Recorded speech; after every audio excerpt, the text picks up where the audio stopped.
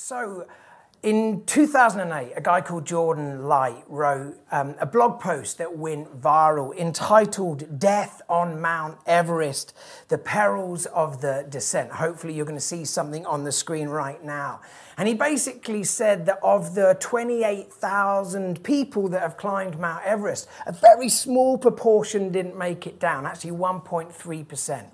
But of those that didn't make it back down, tragically lost their life, 56% died on the way down. And he made a simple observation that everyone trains for the ascent. We define success as getting to the top of the mountain. So people that go into training to climb Mount Everest, they do altitude training, getting ready for the lower oxygen levels. They get uber fit. They want to get ready. They want to reach the top. But no one really trains for the descent. We see success as getting to the top, but most people that don't make it back down, they die on the way down.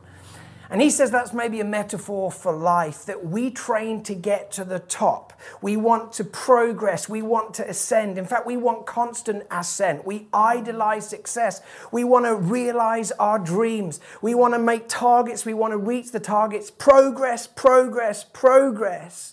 When we get to the top, if we ever get to the top, what's there? And more terrifying, what happens when you're on the way down? None of us train for the descent.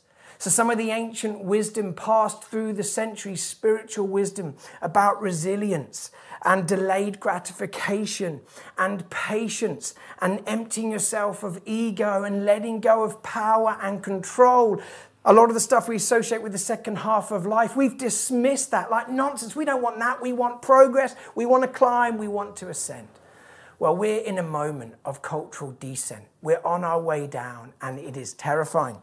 So I'm entitling this talk, Descending with Dignity. Now, I can tell you this is something that I haven't been doing over the last 6 months. So this isn't a message from my life experience of the last 6 months. We're going to look at the life of Elijah. But let me take you back 6 months. For those of you that have been part of the KXE family for the last little while, you'll probably remember the end of February when we celebrated our 10th birthday. We had a party, and then on Sunday, I think it was the 1st of March, we gathered at Regent High School and in the Ethiopian church across 3 services, well over 1,000 people gathering to celebrate the story of what God had done over the last decade. There was a sense of celebration, of faith, expectancy in the room. We were looking back and partying, but we were looking forward, saying, God, would you do something even more extraordinary in the years to come? And we worshipped. In fact, I'm going to play a little clip of the worship. And it was beautifully. Hopefully you can hear some of the sound of this as people were singing and lifting their voices like louder and louder. Can you hear our praises roar? And hopefully you can hear it. The roar beginning to rise, energy in the room. It was extraordinary. You can see people in the front row and the back row dancing, waving, wolf whistling. It was an amazing moment. And then that momentum stopped in a heartbeat. And within literally a week or two, we were in lockdown. So for me, that was like a Mount Everest moment, like so exciting. Like we thought we were on the cusp of something. God was doing a new thing in our community. It's like, come on, let's go. And then 2 weeks later, we had our live stream a little bit like this. The beginning of lockdown, we were wearing masks. It was my first preach to camera. The week before had been incredibly intense. We basically worked hard to take everything online services, reimagining hubs, reimagining our compassion ministries. It was incredibly stressful. And then at the end of the week, I gave this Sunday message to the camera. And then I went home and I was totally broken. I got in, I went downstairs, I collapsed on our sofa. And just felt this sense of despair of like, oh my goodness, all of that momentum has been broken. Now you can see this picture. My wife came downstairs and she found me there and she did what she thought would be the most loving thing to do. She took a photo and sent it to my family, and my family incredibly enjoyed that image of a broken Pete, not even sitting on the sofa, just slumped on the sofa. Now, I don't know if you've experienced your moment a bit like that. I thought that was rock bottom, by the way. That wasn't rock bottom. That was just the beginning of the free fall. That was just the beginning of the descent, and it got worse. And there's been snot and there's been tears. I've descended, but not with much dignity. So we're going to look at the life of Elijah. So if you've got a Bible, turn to 1 Kings chapter 19. Now, the backdrop to this story then is Elijah takes on the prophets of Baal. You have this epic moment in chapter 18. Now you have King Ahab, and it says of King Ahab that he was more evil than any of the kings before him. Now the kings before him had been pretty evil. So we're talking a seriously evil leader reigning over the people. And his wife Jezebel had introduced to the nation of Israel the worship of the god Baal. In other words, she'd turned the people of God away from God and towards this other god. And there was tension in the nation. And Elijah said to King Ahab, we need a showdown. Why don't we gather the prophets of Baal, 450 of them, and I'll come as well, and we'll set up 2 altars, and we'll put 2 bulls on the altars, and we'll make a sacrifice. And the prophets of Baal, why don't they call on Baal to come and descend by fire and consume the sacrifice? And then I'll do the same, and whichever God answers by fire, that's the God worthy of worship. And Ahab thinks, yeah, that's a pretty good idea. Let's do it. So they gather, they build the altars, they put the bulls there, and they make their preparations. And the prophets of Baal go first, and they're praying and they're contending, lifting shouts, come on, consume the sacrifice. And nothing happens. Nada. Like brutal awkwardness. And then Elijah says, well, let me have a go. And he gets a bucket of water and he pours it over the altar just to make this even more tricky. And then he calls out to Yahweh God, the God of Israel. And God descends by fire, consumes the sacrifice, licks up the water. And then there's this epic moment of victory and celebration. It's a moment of kingdom breakthrough. It's like the top of Mount Everest moment. Like, what a miracle took place. Like, that's the high point, right? Before the descent, before the free fall kicks in. We all train for the high point. We all train for that moment of breakthrough, of celebration and victory. But what happens when we enter free fall? And the answer is, it's terrifying. So let's read this passage of 1 Kings 19. This straight after the Mount Carmel victory. Now Ahab told Jezebel everything Elijah had done and how he'd killed all the prophets with the sword. So Jezebel sent a messenger to Elijah to say, may the gods deal with me, be it ever so severely, if by this time tomorrow I do not make your life like that of one of them. Elijah was afraid and ran for his life. When he came to Beersheba in Judah, he left his servant there while he himself went a day's journey into the wilderness. He came to a broom bush, whoever knows what one of those is, sat down under it and prayed that he might die. I've had enough, Lord, he said. Take my life. I'm no better than my ancestors. Now, we don't spend much time talking about the heroes of the faith encountering suicidal thoughts. Like the heroes of the faith hitting deep, dark patches and seasons in their life. But that's the witness of the scriptures, that these heroes hit moments of deep darkness and vulnerability. And in this moment, Elijah says, I can't take it anymore. I quit. He just had this epic victory over 450 prophets of Baal, and now one woman is causing him to run for his life, to wish that he was dead.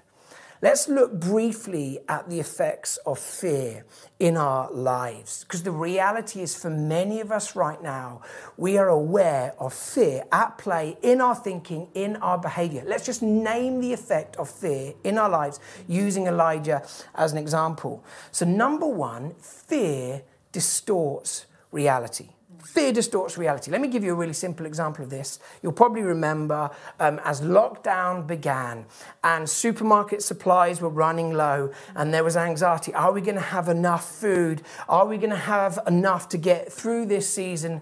And in Sydney, Australia, this video, we're not going to watch it, I should have prepared that, went viral. These 2 women fighting for toilet roll. Of like, what are we going to do if toilet roll supplies run out? We won't won't cope. We don't want to run around with dirty bottoms. Like we need loo roll. And there was this fight in the supermarket. That is what happens when you lose grip on reality. Now, that's a silly example, but we all experience moments when reality got distorted. We began to catastrophize and think, what if this happens? What if that happens? And we all felt overwhelmed.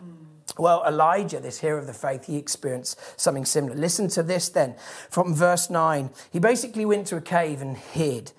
And the word of the Lord came to him. What are you doing here, Elijah? He replied, I've been very zealous for the Lord God Almighty. The Israelites have rejected your covenant, torn down your altars, and put your prophets to death with the sword. I'm the only one left. And now they're trying to kill me. Can you hear the emotion in that? Like, woe is me, like, this is a nightmare. I'm the only one that's been faithful, that hasn't bowed the knee. I'm the only one left. Now, that's how he felt. He felt deep isolation, like he was trapped and he was alone. But let's just look at fact. Let's look at reality.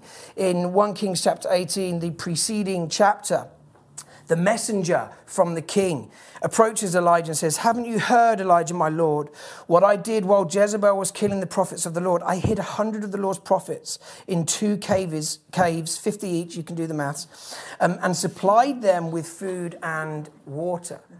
So Elijah knew there were 100 prophets that had remained faithful that had been hidden in a cave. But in this moment of fear, he felt alone. It distorted his perspective.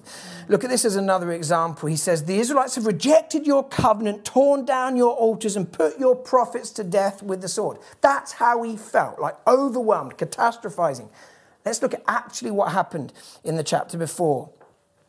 Elijah said to the people, come here to me. They came to him, and he repaired the altar of the Lord, which had been torn down. So he was right, they had been torn down, but the last thing that happened was actually a repairing of the altar. Then the fire of the Lord fell and burned up the sacrifice. When all the people saw this, they fell prostrate and cried, the Lord, he's God, the Lord, he's God. In other words, the end of the story was a mass turning back to Yahweh God.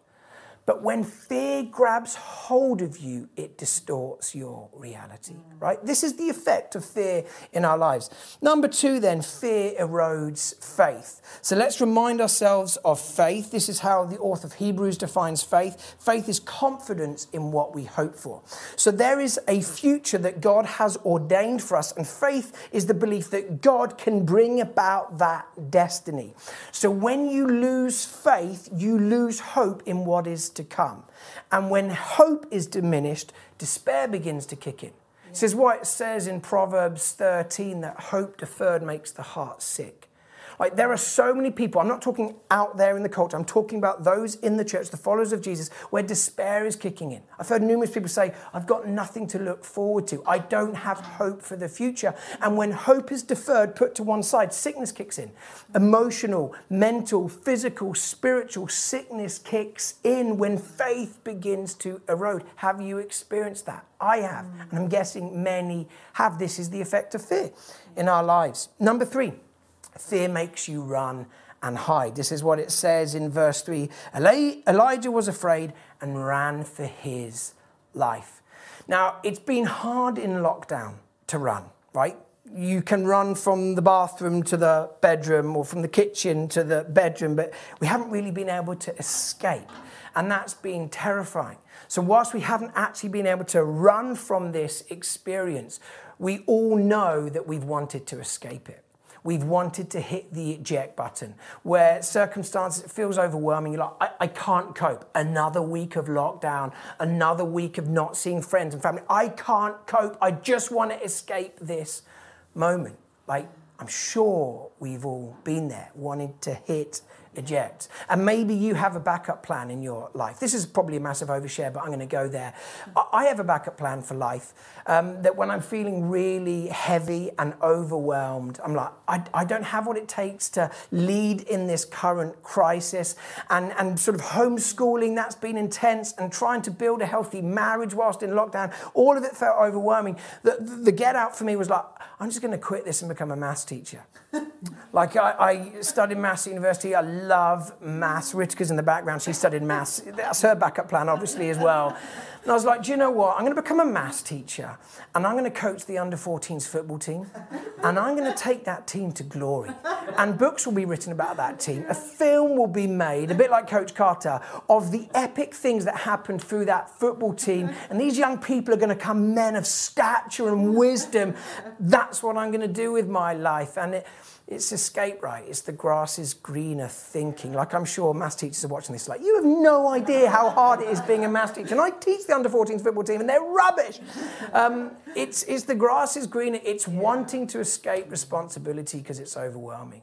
My hunch is some of you have actually been on Google checking out other jobs and career paths because you're like, right here, it's too much. I'm guessing a lot of you are thinking, I need to escape London, living in London, it's too much. I need to get out of this relationship. I need to do whatever it takes just to escape this moment because it's overwhelming. We've been there. And my encouragement is that's the voice of fear, not the voice of your Father. Don't make bad decisions when fear is loud in your ear. But this is the effect of fear in our lives. Fourthly, and it's going to get more optimistic, don't worry, I know this is fairly depressing. But fourthly, fear drowns out the voice of God. Now, a number of commentators would say of this text that this is part of Elijah's decommissioning. When you're a prophet, your job is to hear the voice of God and communicate it to the people.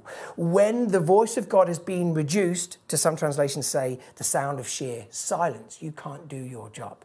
So this is the moment where Elijah hands on the baton to Elisha, who becomes the prophet of Israel. But we've probably experienced something similar because fear is noisy. It's like a clattering sound. And when you open up your scriptures, when fear regarding the present and the future overwhelms you, it's hard to hear the still small voice of God. You know, fear drowns out the voice of God.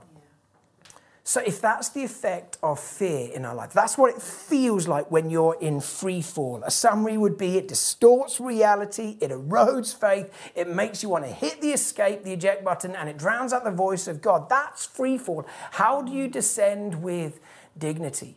And let me tell you what the answer isn't. It isn't pull yourself together.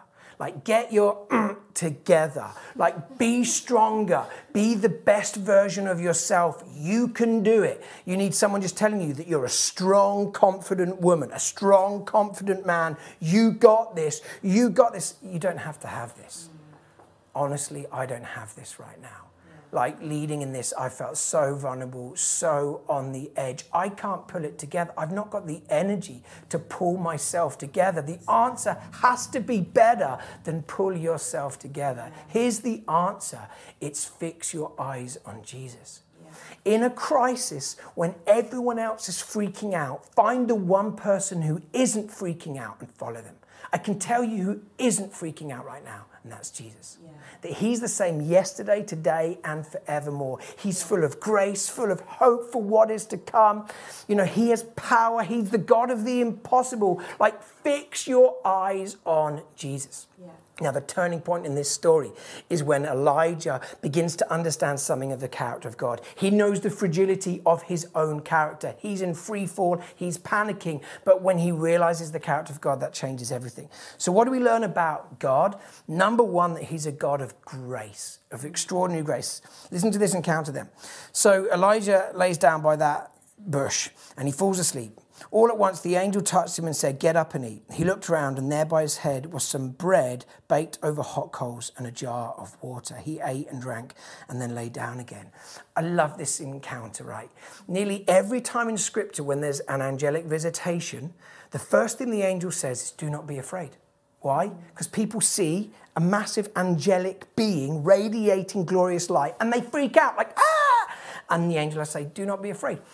Elijah's so knackered, so spent, he doesn't even acknowledge the presence of the angel. He turns around and he sees the equivalent of a bacon roll and a flat white. He's not even aware of the angel. He's like, oh yeah, oh, thank you, God. And he knocks back the flat white, he walks down the bacon roll, doesn't even acknowledge the angel. I need a bit more sleep, falls back to sleep. Angel comes back a second time and touched him and said, get up and eat, for the journey is too much for you. So what does he do? Doesn't even acknowledge the angel. He gets up and he eats and drinks again. A second bacon roll? One was good, but two, that's amazing. Another flat white. You know, God meets him at his point of need. Sometimes we think if we were to encounter God in this moment, he'd say, you should have done more. Like, where did your disciplines go during lockdown? Have you been reading the scriptures? Have you been praying? Have you been behaving well? And would feel this sense of condemnation. But Elijah doesn't get that.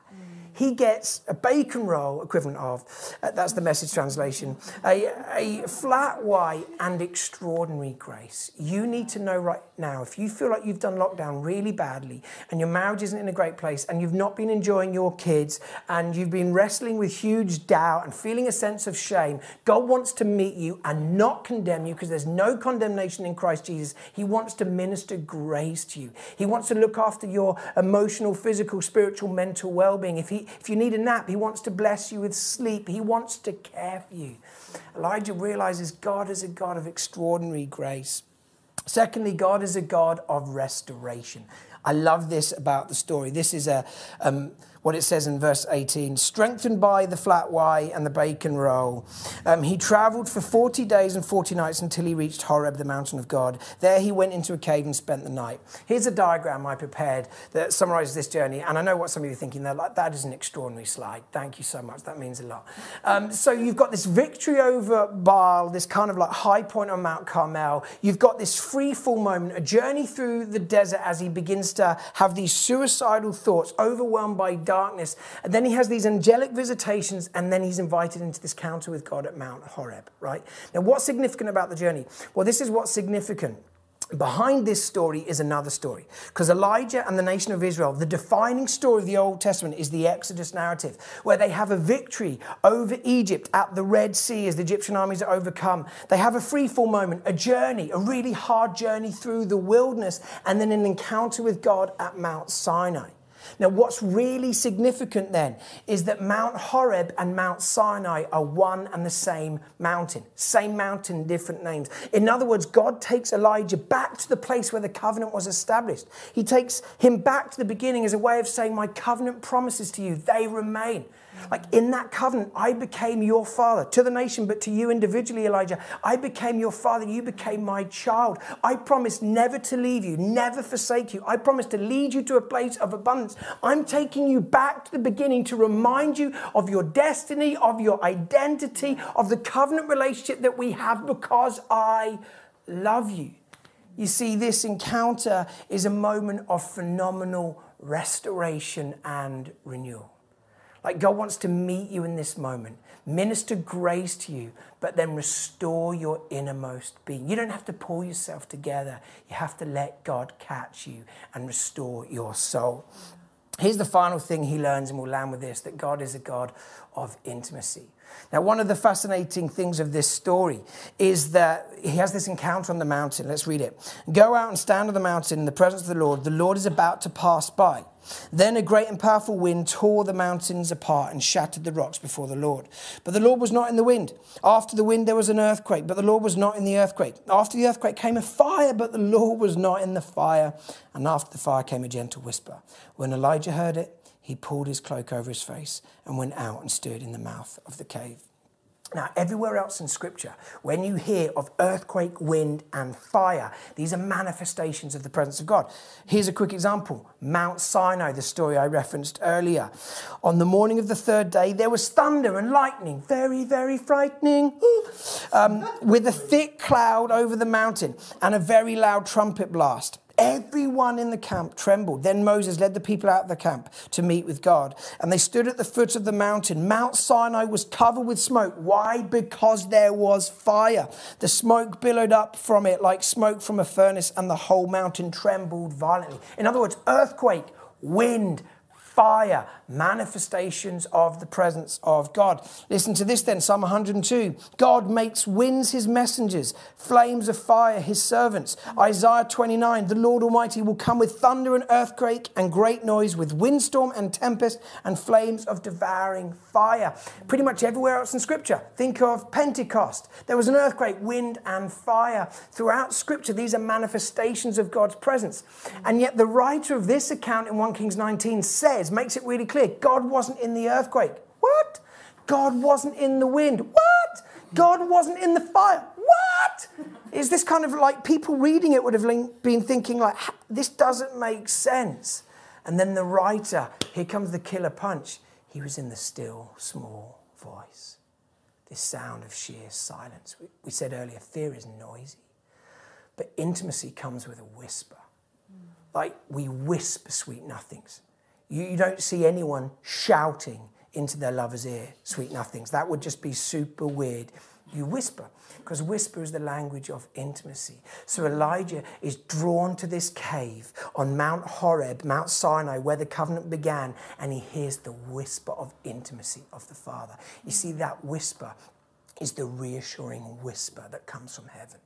And just one little, hearing of that whisper, and you experience peace that transcends understanding. You begin to experience shalom, this Hebrew word for wellness and wholeness. Like fear is noisy, but we need to tune into a still small voice that reassures the soul. How do you descend with dignity? And the answer is, it's not on you. You don't have to pull yourself together.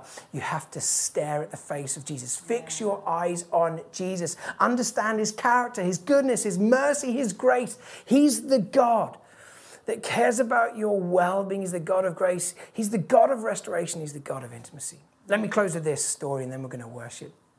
There was a guy that on the news, they picked up this story who experienced the trauma of his daughter dying on a flight to France. She had some allergies. There was a sandwich that she ate. It wasn't labeled correctly. And on the flight, things kicked off.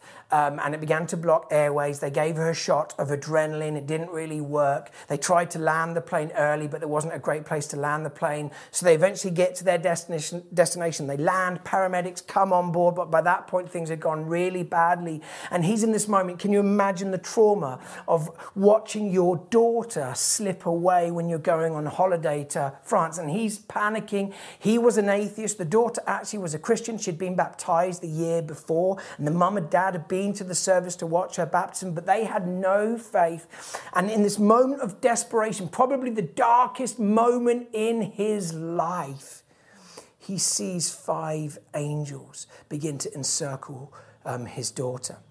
Now he's in this moment of like, help, help, not shouting necessarily upwards, but shouting around, somebody help. And tragically, his daughter passes away. But these 5 angels, and if you want to listen to the story, just Google search on BBC, a bright yellow light. You'll see it on the screen, the link. These 5 angels come. And he knew in his gut, as an atheist, he had no framework for this. He knew in his gut they'd come to take her home. And this shot of peace began to fill his body. And he was aware of 2 things in that moment. Number 1, that she's gone to a better place. Like he'd seen her get baptized, enter the family of God, hear the voice of the Father speak, this is my daughter whom I love, with whom I'm well pleased. He knew in that moment she'd gone to be with the Father. But 2, he knew in that moment, in the depths of his darkness, he could experience light. He didn't have to wait for death. As these 5 angels encircled his daughter, he realized there is hope. And yes, there was a descent, a deep descent of grief to come, but he could do that with Jesus. Anyway, he gets home, he's grieving. He goes back to the church where his daughter had been baptized. He gives his life to Jesus. His family come to faith. And yes, they journeyed through grief, but do you know what he learned? There is a way of descending with dignity. And here's the key. You keep your eyes fixed on Jesus. He's the light in the midst of the darkness because he's a God of grace and he's a God of restoration and he's a God who speaks a still small voice in the darkest of situations, and that still small voice births hope.